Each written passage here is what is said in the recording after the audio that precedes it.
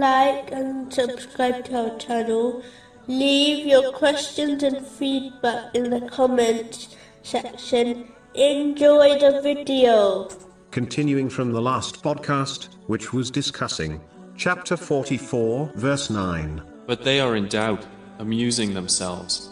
In a narration found in Sunan Ibn Majah, number 4108, the Holy Prophet Muhammad, peace and blessings be upon him, advised that the material world, compared to the hereafter, is like a drop of water compared to an ocean.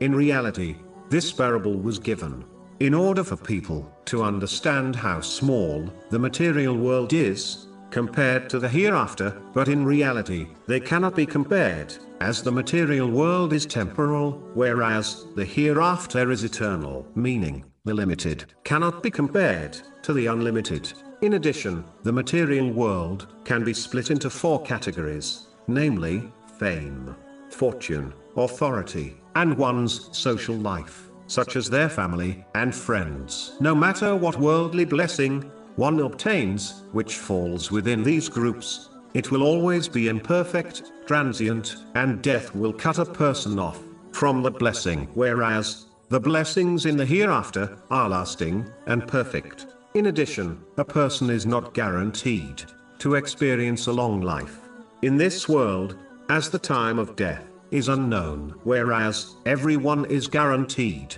to experience death and reach the hereafter. So it is foolish to strive for a day, such as one's retirement, which they may never reach, over striving for the hereafter, which they are guaranteed to reach. This does not mean one should abandon the world, as it is a bridge, which must be crossed in order to reach the hereafter safely. Instead, a Muslim should take from this material world enough to fulfill their necessities and the necessities of their dependents, according to the teachings of Islam, without waste, excessiveness, or extravagance, and dedicate the rest of their efforts in preparing for the eternal hereafter by fulfilling the commands of Allah, the Exalted, refraining from His prohibitions, and being patient with destiny, according to the teachings of Islam.